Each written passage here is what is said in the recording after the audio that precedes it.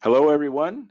Happy New Year, and welcome to the first episode of Season 3 of Multifamily Real Estate Investing presented by Mara Poling. My name is Pat Poling. I am happy to be with you as we start Season 3 at the beginning of 2019. I hope you all had a wonderful holiday and safe New Year's. Looking forward to a great season in 2019.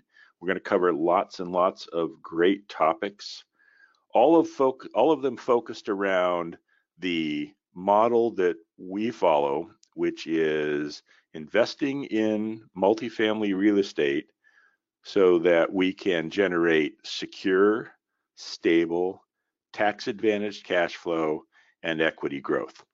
This season, we'll be talking not only about the tools and techniques and strategies that Mara Poling uses to achieve that objective, but we'll also be touching on how you may want to use some of those techniques if you're a individual investor, have your own properties and such. Obviously, we would love to work with any of you that might have interest in talking to us about joining our client base. So if you have interest in that, please let us know. I'll be giving you some contact information throughout today's session. About 90% of the strategies that Mara Poling uses on our commercial multifamily assets are applicable to a residential investment, so a single family home, duplex, triplex, fourplex, that sort of thing. There are some differences, and today we're actually going to talk a little bit about all of the different vehicles you might be able to use to invest in real estate and take advantage of the wonderful growth and diversification that you can earn with an investment in real estate. So let's go ahead and dive right in. If you have questions, we certainly love comments. Please feel free to leave some. Don't hesitate to shoot me an email. You can always get me at pat@marapoling.com. That's MARAPOLING.com. And with that, let's go ahead and dive in. So as I said, this entire season, we're going to be looking at the use of multifamily real estate to diversify a portfolio, to add security and stability, to take advantage of the unique tax advantages that an investment in commercial real estate provides, and ultimately to deliver some tax advantaged cash flow and equity growth to benefit your portfolio over the long term. So let's look a little bit at the different ways that you can invest in the real estate marketplace. So I've got a list here of 5 that we'll take a quick peek at. And it's a bit of a trick question, if you will. So how do I invest in the real estate space? So one of the topics that will come up often when I talk to folks about investments they might have is they'll say, oh, I'm already in real estate. I own some public REITs. And that's fantastic. Public REITs are a great place to participate in the market. You get some nice returns out of it. It certainly gives you some exposure to the real estate space. The key word, though, is public REITs. So a public REIT is traded on a stock exchange. And because it's traded on a stock exchange, the value of that unit, the value of that share, is certainly driven in part by the value of the underlying real estate. It's also driven by the supply and demand of that particular share of stock, which can be volatile and is subject to all the other factors that drive the equity stock marketplace. So not a bad thing to have in your portfolio. Not exactly what we're talking about in terms of a investment directly in commercial real estate. The next one that we might talk about is an investment, as I mentioned a moment ago, in maybe a single family rental, right? Maybe you've purchased a condominium or went in with a couple of friends and you bought a fourplex or something like that. Anything in that size range is considered a residential investment as opposed to a commercial. And we're going to focus on that today. We're going to talk a little bit more about that particular space. Absolutely an investment in multifamily real estate.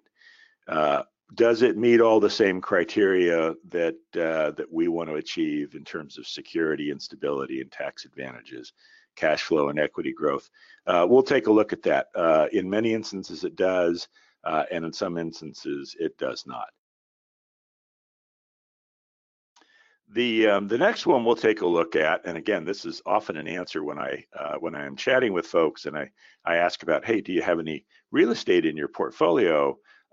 Very common to have people say, well, yes, I do. I have a home, and it's gone up in value a great deal over time. I'm very proud of the investment I've made in that, and I'm so happy when people tell me that. That's a wonderful thing for them. That is not an investment in real estate. Your home is not an investment. Can you make money on it over time? Could it go up in value? Sure, it can. It serves a primary purpose of providing you a place to live. So it's not an investment from that standpoint. Two, it's not structured as an investment. That's not the way in which the asset was purchased. The debt is not structured that way. It doesn't generate a yield in the same way, and so on. So a home doesn't qualify as an investment. And you'll find in many instances when you're having your portfolio evaluated or potentially being looked at for debt or other items, your home will actually be excluded from your portfolio. So great to have a home that's gone up in value. Congratulations to all of you that are in that situation, not part of your investment portfolio. So let's set that aside. Another space that is actually a great space to be in is the mortgage space. People that do what we do at Mara Poling, and people that do residential investing, as I just described, people that are in the fix and flip business, those sorts of folks, they need debt to make it work. Now, we go to the traditional agency space, so Freddie, Fannie, those folks. For our debt, for many folks though, agency debt is not available to them, and so they'll turn to private mortgage markets, which are places that you have access to as an investor. And you can get a very nice return out of those. There's a different risk profile, which is why the return's a little better. It's not real estate though. It doesn't have any tax advantages because it's not an equity position in real estate. It is somewhat affected by the increase or decrease in value of the properties. Generally, those notes are offered at a fairly low loan to value such that there's a lot of downside protection, and there's relatively little upside that can be experienced depending upon how those notes are structured. So not a bad investment to have. Looks a little more like the fixed income bond portion of an individual's portfolio. It's not real estate from that standpoint. So then we get to the final of the five that I said we'd talk about, and that's the commercial multifamily space, which is the space that Mara Poling operates in. If you'd like to learn more about that in depth, we're not going to go into it in the detail that we would if we were looking solely at it today. Please stop by the Learning Center at marapoling.com. Again, marapoling.com. And there's lots of great material there that you can find that'll help you understand more about that particular space. What I want to talk about today is if I want to diversify and I want to add a multifamily position to my portfolio, because I like the notion that it is a secure investment, it's a hard asset, that it's stable and performs stably over time, that I can get some unique tax advantages, and that I can get some cash flow out of it as well as some growth in equity. How do I do that? And the two options really that came out of those first five are an investment in the residential space and an investment in the commercial space with Mara Poling or with a firm like ours. So let's talk about the differences between those two and how one performs in a certain area or characteristic, and then how the other does as well. So there's one difference, and it's the actual difference that we use, and not just we, but the industry uses, that the federal government uses, that the debt markets use to differentiate between the residential space and the commercial space, and that is size. So not a surprise that anything below 5 units is considered residential. You heard me describe a moment ago a single family residential property, which could be a home on a piece of land, a detached home. It could be a townhome. It could be a condominium. It could be any of those, but essentially a unit that was defined for a single family. It could be a duplex or a triplex or a fourplex. When you start getting into an 8-plex or a 16-plex or a 40-unit property and so on, those are commercial assets. Mara Poling, we work in the commercial space, generally between 80 and 100 units on the small side and 300 to 400 units on the larger side. There are absolutely investments in properties that are larger than 300 to 400 units. Those tend to be dominated by large institutions. Oftentimes the insurance industry plays in that space. The business market there is a little different in terms of the economics, so we stay out of that space, and the 100 to 300 unit space is kind of our sweet spot from that standpoint. So size in this instance matters, right? And here's how it matters. We're going to walk through some characteristics. We'll talk about volatility and vacancy and reserves and equity growth and a whole bunch of other factors here as we talk about the differences between these two. So let's start with one of the most important ones, and that is management.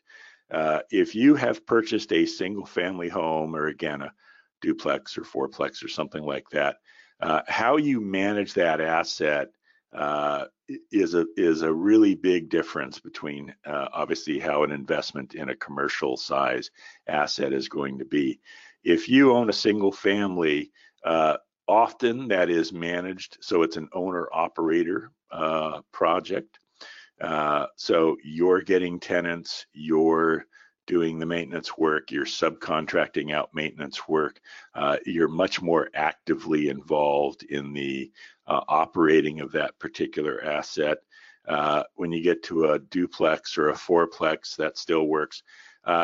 If you move into the commercial space, right? So if an investor or a small group of investors want to buy a 20-plex or a 40-plex, you're beginning to get to a size where potentially some professional management starts to make sense. It won't be on-site management. On-site management starts, not surprisingly, around that 100-unit size that we discussed a moment ago, and that's one of the reasons why we have our threshold around that 100 units. Is we want to have professional on-site managers.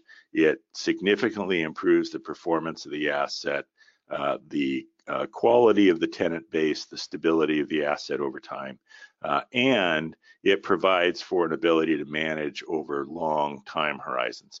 Difficult to do that when you're managing on your own. So that's one of the primary differences that you'll experience as we go through season 3 here, and we talk about the rest of the model around security and stability and tax advantages and so on. As I said, about 90% of that will be applicable to this residential space. So if you are a residential investor, hopefully you'll get some benefit out of our season 3 material, as well as season 1 and 2. I'd encourage you to go back and listen to those. Not everything will be applicable, and this is one of the examples where it's not. So an offshoot of that from a management standpoint is the amount of time that's involved. So it's often overlooked when individuals do their analysis from a financial standpoint the cost of the time that's invested. Now, you might be of a mindset that, well, it's my time, I wouldn't be doing anything else with it, so I enjoy doing this, and I get some satisfaction out of it. Very common, and good for you. That's fantastic. I'm glad that you are in that position. Some folks aren't. Some folks have other activities that are competing for that time. So putting some value on the time that you invest in the management can be a smart thing to do. The other is your estate planning. Probably the most common thought-provoking question that I will ask folks that come to us that are investors in the residential space is, what's your long-term estate plan for the assets that you're holding? It is not uncommon for one individual to be very actively involved with assets that they've invested in, and for the spouse, significant other, balance of the family to have little or no interest in those assets. Often the answer is, yeah, the day after I'm gone, it's quite likely that these assets will just get sold because the family's not really interested or vested in this particular process. And there's nothing wrong with that. An investment with a firm like Mara Poling on the commercial side provides an ability for there to be a longevity and much easier estate planning process. All of those together, all of those are some of the reasons why a number of individuals that we work with are in fact folks that either currently are invested in residential real estate, maybe they've trimmed some of those holdings, and quite a few actually have sold off their residential investments and moved primarily to commercial. So for those are what I would describe as kind of personal reasons. A couple other factors, and these, if you're looking for an investment in the commercial side, these are ones I would suggest that you look at. And again, not really differences on the residential versus commercial space from a strategic standpoint, but you'll see differences in performance. So volatility, we like the security and stability of commercial multifamily real estate. I say commercial multifamily real estate because residential multifamily real estate is more volatile. And the reason it's more volatile, if you think about it, kind of makes some sense. One reason is vacancy, occupancy, however you want to describe that, half full, half empty, right? And the reason for that is this is, and let's take a fourplex, which is the largest of the residential properties. You're either 100% occupied, or 75%, or 50%, or 25%, or zero. When a tenant moves out, you have an empty unit, and it's going to be divided by that small number of 4, and obviously it gets worse at a triplex and a duplex and a single family. So a tenant gives you notice, they move out. And when they move out, it takes you even if it's a modest amount of time to go in, clean the unit, do any minor repairs, get it ready, get it back on the market, get it leased up, and get a new tenant in there. That could take anywhere from a few days to a few weeks to maybe a month. And 1 month on one unit is an 8% vacancy rate just for that particular unit. If you turn all 4 of your units over the course of a year or two, you're looking at anywhere from a 5 to 8 to 10% vacancy rate. And that's just physical vacancy. Could be much higher than that, obviously, if they line up at the same time. In addition to that, you've got any issues around bad debt and any concessions you might have to give to get folks to move into. Contrast that with a 100-unit property where if just one additional tenant gives notice, well, you're talking about in that particular month, that's just a movement of 1% vacancy. It doesn't really move the needle nearly as much, and obviously it's less and less as you go larger in scale.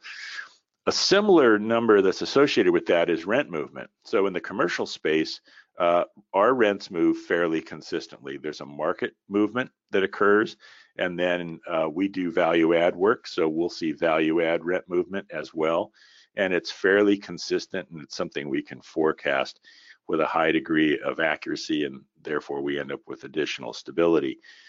Very common in the single family residential space that owner operators will sign a lease and then leave rents stable, and they won't do any rent movement at all over the life of that tenancy, which is probably not a big deal if you're talking about 1-year tenancies, even 2-year tenancies. I know folks that have had the same tenant in a property for 10 years and they've never moved the rent. There's a lot of money that's been left on the table doing that. So again, one of the differences that that we think tilts the scales in the favor of being in the commercial space. Reserves. Very common when individuals do the math on a return that reserves will get left out of the calculation. When we do an underwrite to purchase an asset, we'll not only lay out a certain amount of money for the obvious things, right? We've got to pay for some utilities like maybe trash or something along those lines, pest control. There's some money that needs to be set aside to cover property taxes. That's going to be the same. There's also some repairs and maintenance kind of money, and some money to take care of the units when it's time to turn them when a tenant moves out. That can often be forgotten. So if you're investing in residential real estate, make sure you add those numbers in. And then reserves. And these aren't rainy day reserves. We're not talking about some money set aside for some unforeseen catastrophe. We're talking about money that's being set aside for things that we simply know will happen. Hot water heaters do not last forever. Neither do roofs, nor plumbing, nor electrical or flooring. And you can see where we're going here. There's quite a few items. I can't tell you how many residential real estate investors I have chatted with that have decided to move out of that space because they've lost an entire year's profit when some event has happened that they weren't prepared for, that they hadn't been setting money aside. And obviously the reason they hadn't been setting money aside is had they been doing that, the properties wouldn't have been cash flow positive, which maybe gives some indication about the security and stability of that asset. Again, on a commercial asset, those dollars can be set aside. In the vast majority of instances, that's actually required by the lender, held in a reserve account, and then drawn down upon over time. So reserves add to the security and stability of the asset. Again, cash flow is kind of the same for both, right? So you've got rent that comes in, you've got expenses that go out, and then debt service, some reserves, again, if you're being, we think, smart about it. And then what's left is going to be cash that can get distributed. Cash flow on a commercial asset is going to be more stable over a period of time. You've got the ability to actually drive it because of the rent growth that we talked about. Whereas in the residential space, it can be more volatile because of the vacancy issue that we described earlier, and the fact that often rents are not moved as significantly or at all. The final piece that we talk about here in terms of a difference between the two is equity growth. So both properties, a residential property and a commercial property, are going to grow in value over a long period of time. And by that, I mean, say, over a 5-year time horizon. That would be a reasonable expectation. But they grow in two extremely different ways. A residential real estate investment grows in value based on what the other residential assets near it, comparable assets, have sold for. So if you were to purchase let's say a duplex, you buy a duplex for $250,000.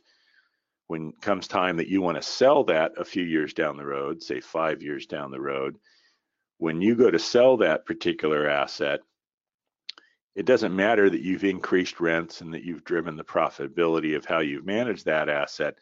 it's going to sell for what the other duplexes in the neighborhood are selling for. Maybe that number's gone up a great deal. Maybe it hasn't gone up at all. Maybe it's actually gone down a little bit. It's really going to move independent of what you've done in terms of managing that asset. Contrast that with the commercial space. Commercial properties are valued based on the operating income they generate, which makes a lot of sense. While you're buying an asset, a hard asset, it's tangible, it's a piece of real property, you're also buying a business that generates income. And the way that is valued is a function of the income that's generated, and a term that those of you that are longer term listeners with us will be familiar with, which is cap rates. We've got some material on cap rates on the website. And again, if you have questions about this in more details, feel free to shoot them to me. But cap rates is essentially the multiplier that the market would provide to a piece of income. So we're going to make the math easy for us. Let's say we're in a market that's a 5 cap market. That means that every dollar of income is worth $20 in equity. So if I can increase the income on my property by $1,000 a year, I've just added $20,000 in value to my asset. And that's potentially achievable on a single family rental or a duplex or a fourplex, but it's not going to get valued that way. On a commercial property, say a 100-unit commercial property, I might be able to move the value, the operating income of one unit by $1,000, and therefore that unit will go up in value by $20,000. And then that's something obviously that we could potentially replicate across the entire property, 100 units, 200 units, 300 units. This ability to drive equity growth as a function of income means that as we drive rents, which we talked about earlier, being able to drive them in a more stable manner, a commercial real estate investment is going to see not only cash flow grow, but it's going to see a growth in equity. So those are some of the differences between the two. Is that an argument to not be in the residential space? Absolutely not. It's a great way to begin to learn and understand how the real estate space operates. You've got a few issues there that we would encourage folks to deal with: the management, the amount of time and it's involved, how it might fit into your estate plan. Having dealt with those, these are great assets to be involved in, going in eyes wide open with these particular issues. We would strongly encourage everyone, whether it's with Mara Poling or another firm, to take a look at getting into the commercial multifamily space. And again, we would encourage 100 units or more, so there's on-site management. You get additional stability as the unit count gets larger: 100 units, 300 units, 400 units, and so on. The equity growth is tied to a function of the growth in income. We go a step further at Mara Poling. In addition to having individual properties in our portfolio, we also have a fund product, which includes a number of assets, increasing the diversification and further growing our scale, which allows us to provide even greater stability. I would encourage all of you, as I've said, I've talked about the Learning Center. I'd encourage all of you to stop by the Learning Center and register for the upcoming event that we have on Wednesday, January 9th. It is the State of the Multifamily Market webinar. Myself, Bill Mara, and Lauren Torres, our senior management team, we will be together hosting that webinar, answering questions from our investor base, as well as from the listeners that we have and other folks that have participated in some of our other webinar sessions. So stop by the Learning Center at marapoling.com. It is the top listed webinar. Simply click there and you can register. If you aren't able to make it, please register anyway. We will make sure that you get a link to a copy of the recording so you can hear how we've answered all the questions. We already have a good stack of questions that have come in, but I would ask each of you, if you've got a question in mind about what you want to know about the future, our crystal ball's not necessarily completely accurate. We certainly have some ideas, though, about what's going to go on in the market, what we're expecting and planning for in terms of interest rates and cap rates. Where do we think we are in the cycle, and a number of other factors. So shoot those questions in. You can just email them to me directly, pat@morapoling.com. Register and join us, please, on Wednesday, January 9th for that session. I hope you've enjoyed today's session, and I look forward to speaking with you again next time on Multifamily Real Estate Investing, presented by Mara Poling.